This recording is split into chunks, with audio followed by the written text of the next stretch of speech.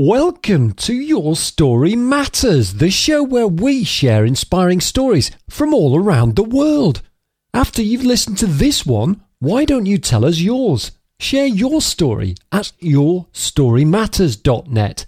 But first, here's your host, speaker and writer, Angela Schaefers. Today I have the pleasure of interviewing Eric Lehman. He is founder of Dream Catalyst, Making Dreams Matter One Child at a Time.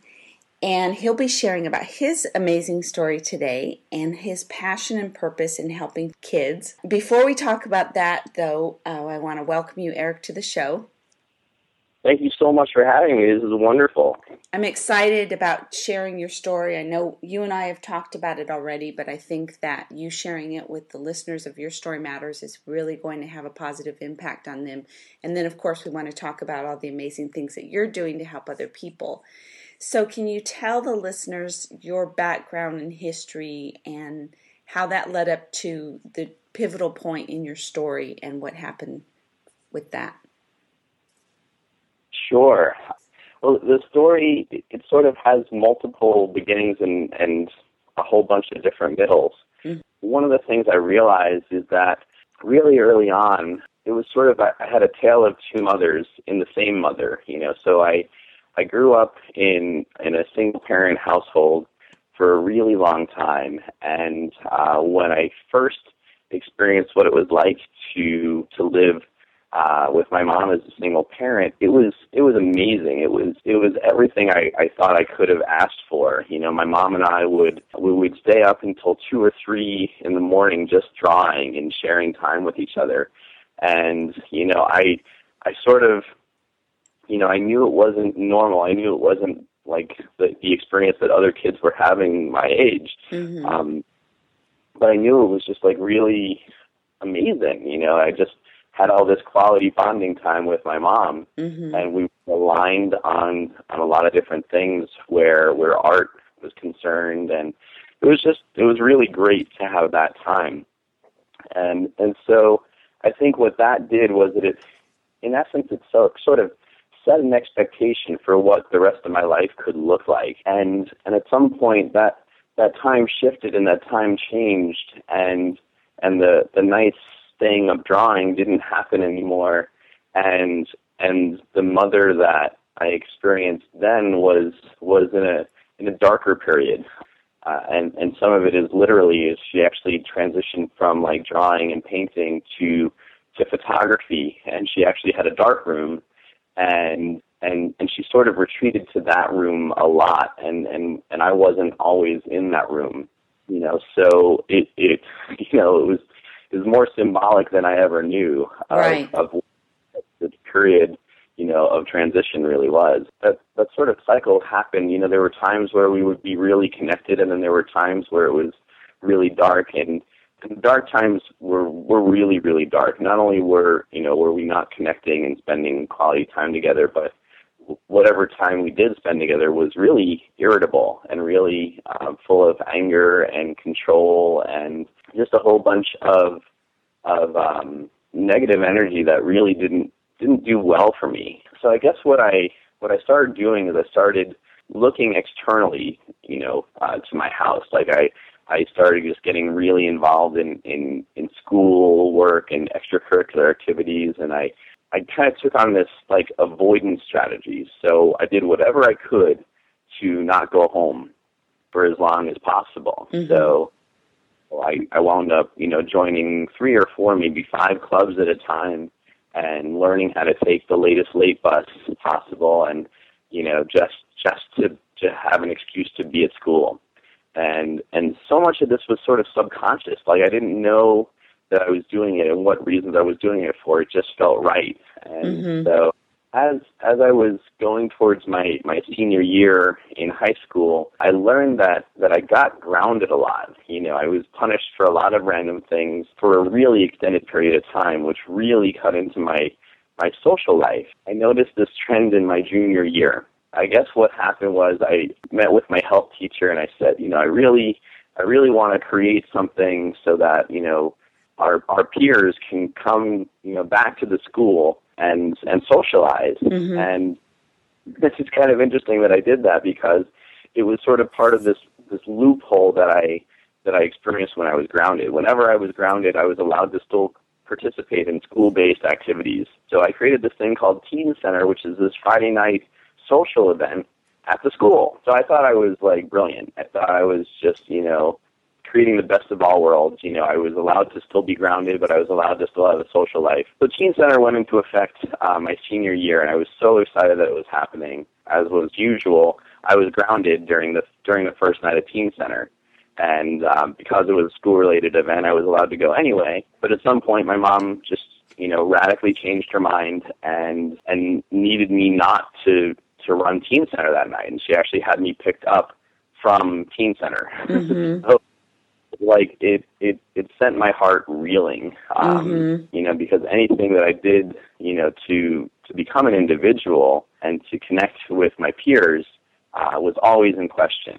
And I guess the story was like everything that I showed my mom that I loved was always the first thing that could have gotten taken away when I was being disciplined. Right. Getting pulled out of Teen Center was sort of like a last straw situation. Like I was just like desperately like alone in that moment. I had no idea how to contain my emotions. It was just a really challenging time for me, because the other thing, that I was really good at was sensing emotion, sensing, the energy in a room, and doing whatever I could to either blend in or to not create a manic episode in my household. During this time, I couldn't do all those things. I didn't have the energy to do what I needed to do to avoid magnifying an event. Mm-hmm. Mm-hmm. That makes sense.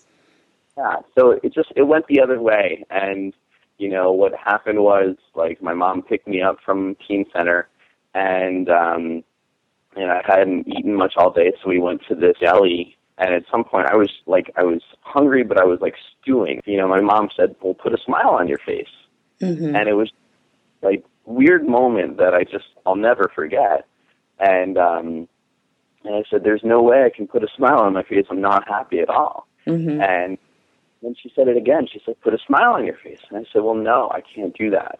And then she said, "Well, then give me your keys." And it was just like it was just like in flow of conversation, as if like give me your keys was the next logical thing. I'm like, "What do you mean, give me your keys?" She's like, "Well, if you're not going to live by my rules, you can't live in my house. So give me your keys." And so that was like a really so the way it then manifested is that she literally got up from her seat and started chasing me around this picnic table, asking for my keys. So it was just a really sort of out-of-body experience. Like, I had never pictured this event happening in my whole entire life, and right. I lived a relatively controlled, like planned-out existence, and this was just so far outside of what I could have thought was going to happen. So I ran to my house with my house keys. And I just figured maybe this argument would de-escalate. Maybe, things would calm down by the time my mom got home. And so it didn't. It didn't de-escalate, and it resulted in eventually, kind of the argument snowballing. Then at some point she sent me into my room asking me to pack, my bags. And while I was doing that and packing 3 bags, my mom was calling the police.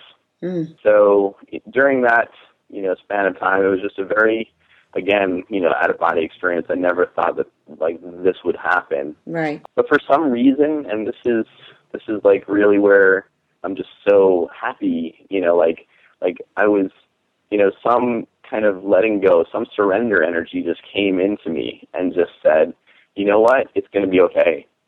So I packed the bags, and I was just, I let go into whatever was about to happen. And slowly but surely, 2 police officers pulled up to my driveway, and one started talking to me, and one started talking to my mom. And at some point, my mom just got so agitated and so frustrated with the whole situation that she barged into my bedroom. She took the 3 bags that I had packed, and she just threw them outside the house. Wow. That was a pretty powerful thing to witness. And then the police officers just kind of conferenced with me, and they said, Eric, we don't think you're safe here. We're going to take you with us. Mm-hmm. And, with that surrender energy, I just left with them, just not knowing what was about to happen, but knowing that it had to have been the right way, right direction to go. Right. So then like one of the first miracles happened, which is they took me to this homeless shelter for youth. It was like 2 miles away from where I was living. And I had no idea it existed until I was living there. It was almost like an oasis. To me, it was a castle. That's powerful. Let me stop you there before you talk about your experiences at the shelter. What was going on as far as your mother's mental health? Do you feel like she had some sort of breakdown when this dark time came, and what could you share with the listeners about experiencing that? Because as you know, mental health is very significant in many people's lives and families, and I would love for you to share your insight and perspective on that. Well, sure. Thanks for asking. And this is where it's really interesting because, I'm telling this part of the story from the lenses of a 17-year-old who doesn't, know too many terms or names for things.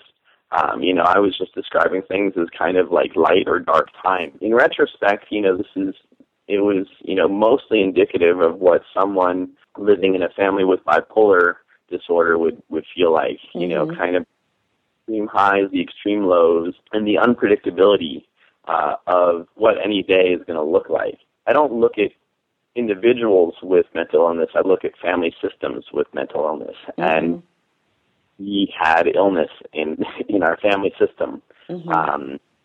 So it wasn't a finger pointing thing. It wasn't saying, this was just one person. Like, we all had a mental illness environment or a mentally ill environment. I guess the good news is that the more I was able to talk about it, the less I knew I was alone.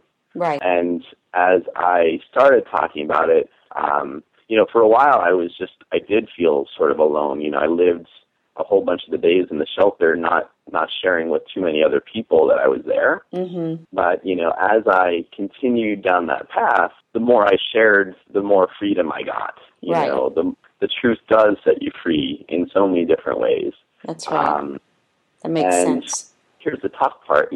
Flash forward, almost 22 years later, the players in this story are still alive. Mm-hmm. And yet my story is my story. And so for a really long time, I didn't share in sort of documented form what I went through. Mm-hmm.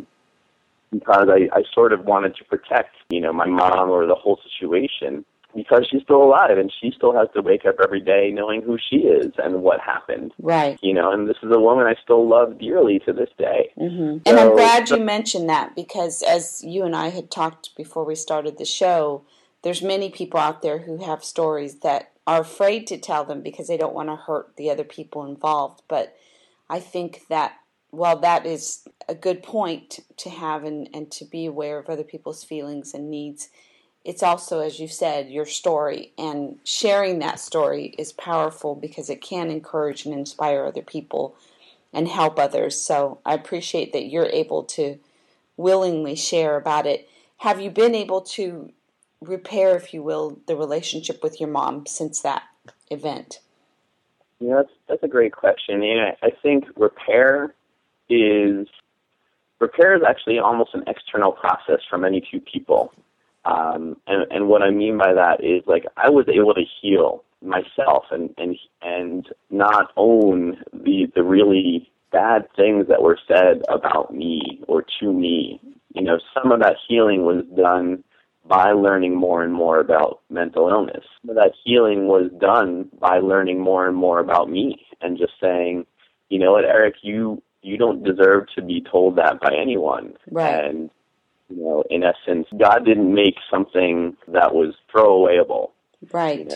Absolutely. That's a very good point. And that is definitely healing when you can come to that realization and really believe that throughout your heart and soul. So that's an awesome thing to share with the listeners. Let's talk about, before we talk about your experience and some things that shifted for you within the shelter. So you're a dad now. a good one I can see from Facebook and all the things you post and share. What was it like, and how did that impact you as far as growing up without a dad? And what do you have to say about that when it comes to the impact on children growing up? Wow. I'm still learning into my role as father. I think for a really long time with my kids, I wanted to sort of do the anti-parenting. Mm-hmm. So I want to do whatever my parents didn't do for me for my kids. Right. We usually do. Like I would say a good 10 years of overcompensation mm-hmm. in that direction, sort of in the direction of the past and not in the direction of the present with my own kids. And, my dad was sort of around, but he was never, in what society might call like the dad role. So I think, what's really important, I'm a single parent right now, and my kids are so amazing, in and of themselves, like regardless of them being my kids, mm-hmm. I want to treat them that way. Like I want them to know that I'm not caring about them just because they're mine. I'm caring about them because they're amazing. Mm. All kids are amazing. Yes. And I guess what I can say that I learned is I learned to be present focused with them. One of the quotes that really drives me every day, is we need to be the change we wish to see in the world. Mm-hmm. And many people, they focus on the word change, and I focus on the word be. And really what I mean by that is I need to show my kids actively what is possible, not by telling them, not by teaching them how to fish, but by inspiring them to fish, you know? That's right. That's awesome.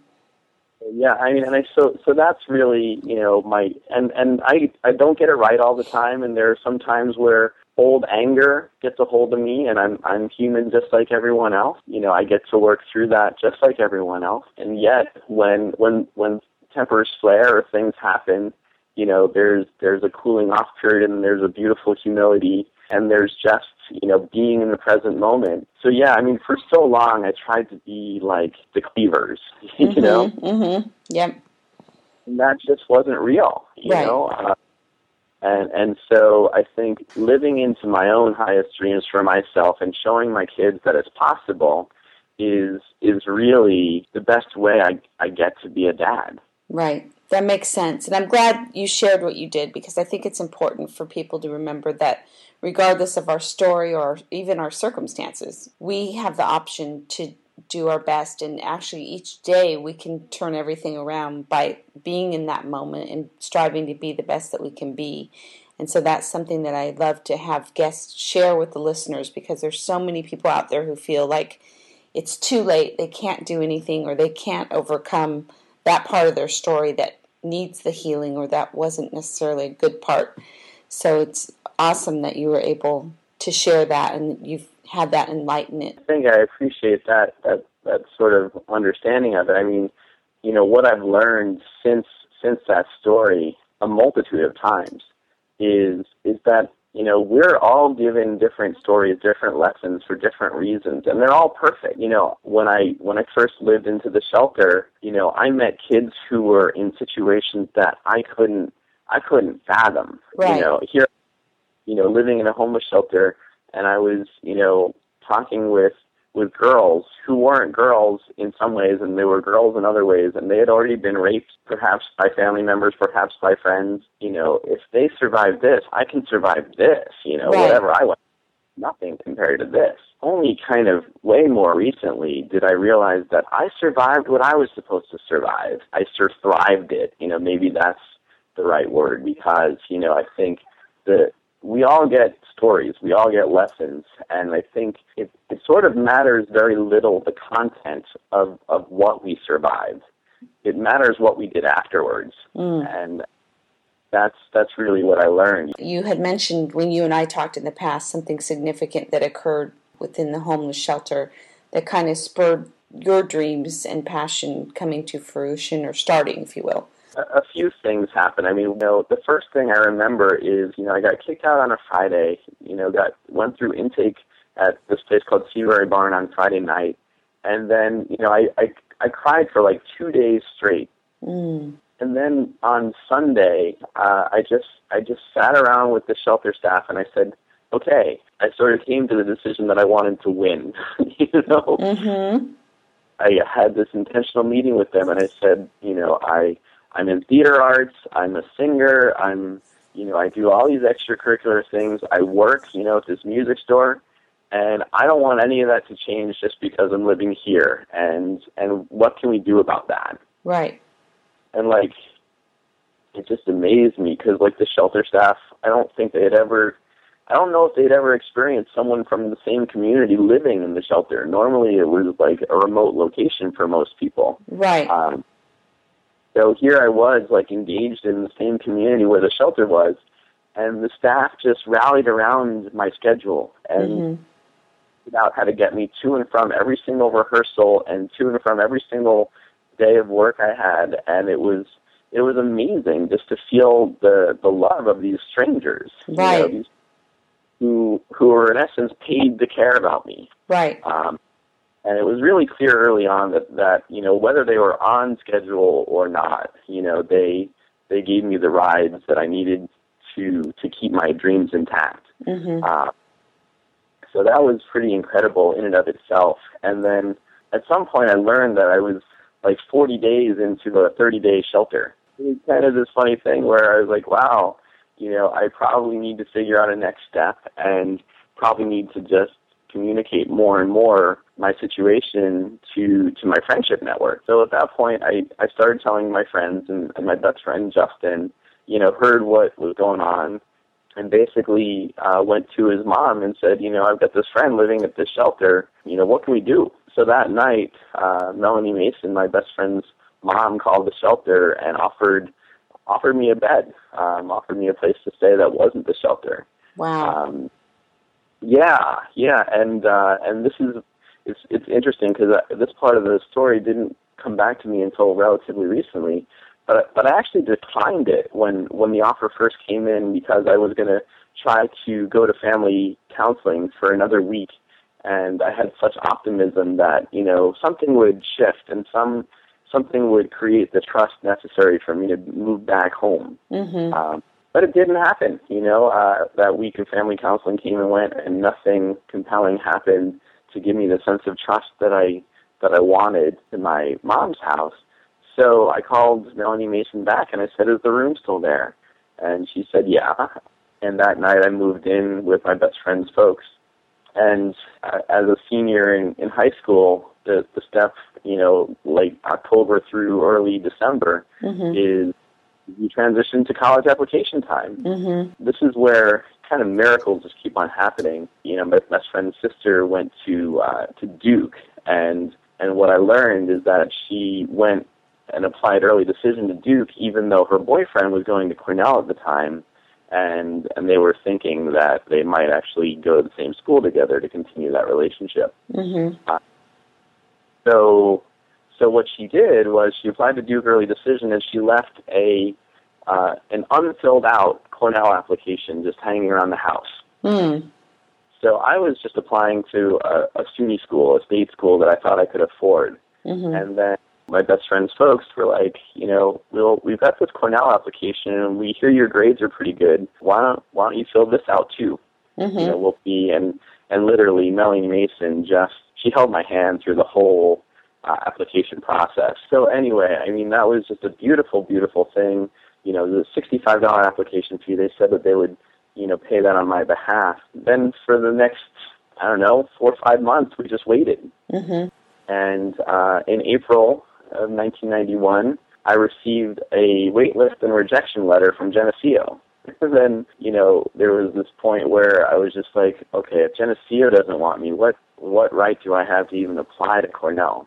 Somehow the acceptance letter came, and basically it was a really unbelievable experience. Powerful moment, and then it was like a really scary moment for me at the same time. Right. Because, acceptance letter in hand, I asked her, I said, what does this mean? Mm-hmm. She said, well, Eric, we firmly believe in giving all of our kids the first 4 years of their education.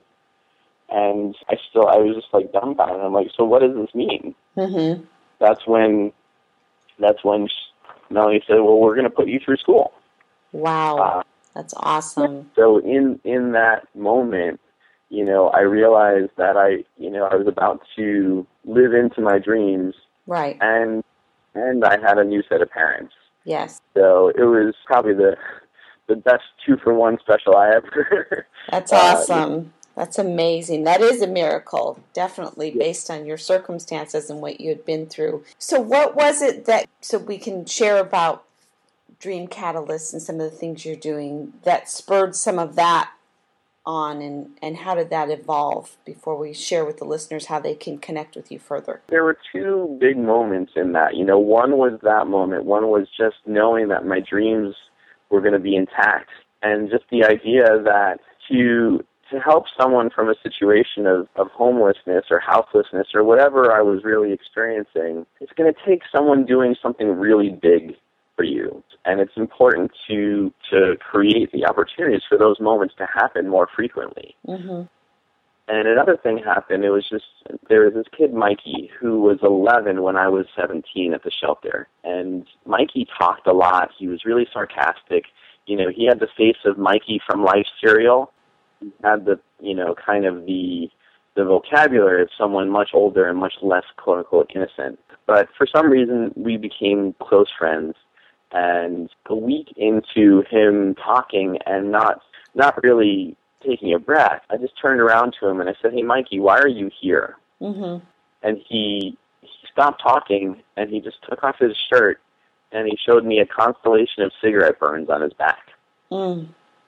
There's not a moment, there's not a day that goes by that I don't think about that, Mm-hmm. So at some point, he just said, my mom's boyfriend uses me like an ashtray, and until he can figure out how to put his cigarettes somewhere else, I'm going to be here. Mm. Wow. And, yeah, so, when you witness something like that at 17, your heart just totally shifts. I just sort of made like a pact with the universe. I said, when it's time, I'm going to come back and look out for these kids. Yeah. At some point later on, right before my best friend's folks took me in, Mikey told me that his birthday was coming up. Mm-hmm.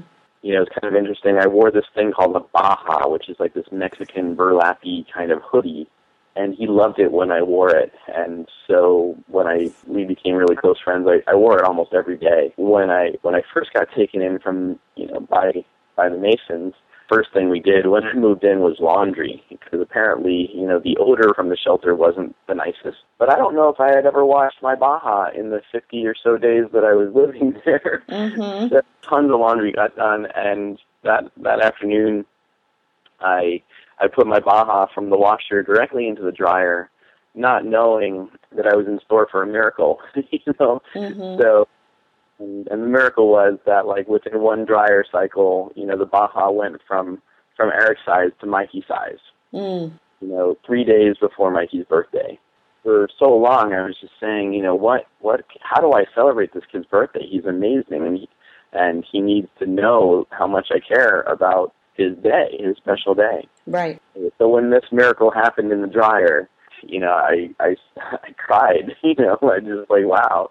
Here it is, the perfect present for Mikey. So I wrapped it up, and I went to visit the shelter almost every day after school just to reconnect with the kids that had become my extended family. And the day of his birthday, I ran with this package, wrapped up, and he was in the doorway. He was just waiting at the shelter in the doorway, and it became really clear that I was the only person who knew it was his birthday.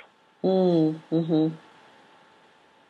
So that was this really powerful, kind of hint, basically, I understand what it means to not share your date of your birth with too many people, because too many times that goes wrong. Too many times the birthday goes wrong, and you'd rather not be recognized than be recognized poorly or have it be about someone else. Right. So I realized that he did me a huge gift by sharing the date of his birthday with me, Mm-hmm. and put all of his eggs in my basket. Right. Mm. So I'm so glad that I was able to be there on that day for him, because I knew that if I wasn't, nobody would have been. Right. It just planted a seed. So that just kind of puts the bookends on what Dream Catalyst is. Dream Catalyst is an organization that lifts the dreams of youth facing homelessness and celebrates their birthdays. In the shelter world, Thanksgiving and Christmas are relatively good days in the lives of kids in shelters. The world thinks about doing service on those 2 days. But there are 363 days that can go unnoticed. Right. And I want them not to go unnoticed, on my watch. And that's what this is about. And it's, I think that the one thing I can say, having lived through this experience, is that, no one who sort of made it out to the other side of their own homelessness as a youth would have said, well, if there was just one more sandwich, if there was just one more night of a good bed available, that would have made all the difference. What they would say is, you know what? Someone believed in me. Yeah.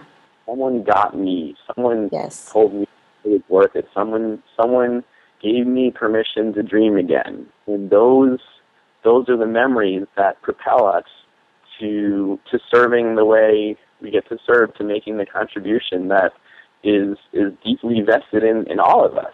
Right. And somehow, some way, we've unlearned a lot of the things that we were born with. I'm glad that I found my calling and found a way to align fully and to embrace the story that created me. That gave me amazing hints as to what this unfolding could look like, and to what kind of a fulfilled purpose and nourishing mission could look like or feel like. Mm-hmm. Yeah, that's amazing, and that's a gift in itself. And you're amazing for having listened to all these signs and promptings and really following your passion and your heart. Can you share with the listeners how they could connect with you further and get involved with the things that you're doing? Dream Catalyst is www.dream-catalyst.org. Right now, we're based in Ithaca, New York. But what we're really trying to do is create a nationwide network of people who can believe in kids. And some of it it's really beautiful because it's not just about the kids, it's about you living into your own dreams. So it's sort of taking that quote, be the change you wish to see in the world. And if you want to show up as a mentor, all I ask is that you're really passionate about what you're about to share with the kids in this world. Mm-hmm. The one way to do that is invest in your own dreams and concentrate on the word be, because we deserve it. For so many generations, we sacrifice. We don't live into our dreams so that some other kid, maybe our kid, maybe someone else's kid, can live into theirs. Mm-hmm. And what I realized recently is we don't know what people didn't do. It's true. That's true. So this term sacrifice, we just need to get rid of it. So that's the simple way. I mean, email is eric@dream-catalyst.org. We are under the umbrella of a 501c3 organization, so you can donate financial gifts to the organization, and that's on the website. That opportunity is on the website as well. I guess the important thing is to just reach out and believe in this mission, and to know that it is more than food, clothing, and shelter. That someone is a really great way to start, and be in the Dream Catalyst camp without doing anything specifically for Dream Catalyst. Just start living into your dreams. For me, for 15 years, I appreciate, Angela, you saying that you think I'm amazing. It took me a really long time to get back to this dream. Mm-hmm. It's important for me to admit that up front, that I pursued normal for 15 years. Graduated, I opened a restaurant, I raised money for Cornell, I went into pharmaceutical sales, all in this pursuit of normal. But every day, every single day, an image of Mikey just kind of kept on nudging me and just saying, keep on, don't forget where you came from. Don't forget where you came. It's important to have the humility for me to to share that. Like, did have this vision, and it took 16, maybe 17 years to manifest into my current purpose and reality. I was living into some of this mission, on a really micro scale, all of my life. Definitely on a one-on-one level, I found a way to serve. Now I get to do it globally, and now I get to grow this vision to scale. And it's really exciting. That's awesome. That is exciting. And I'm so glad that you shared that, because I hear from listeners often that hear some of the people on the show, and they just want to know, how can I live my passion? Where do I start? What do I do?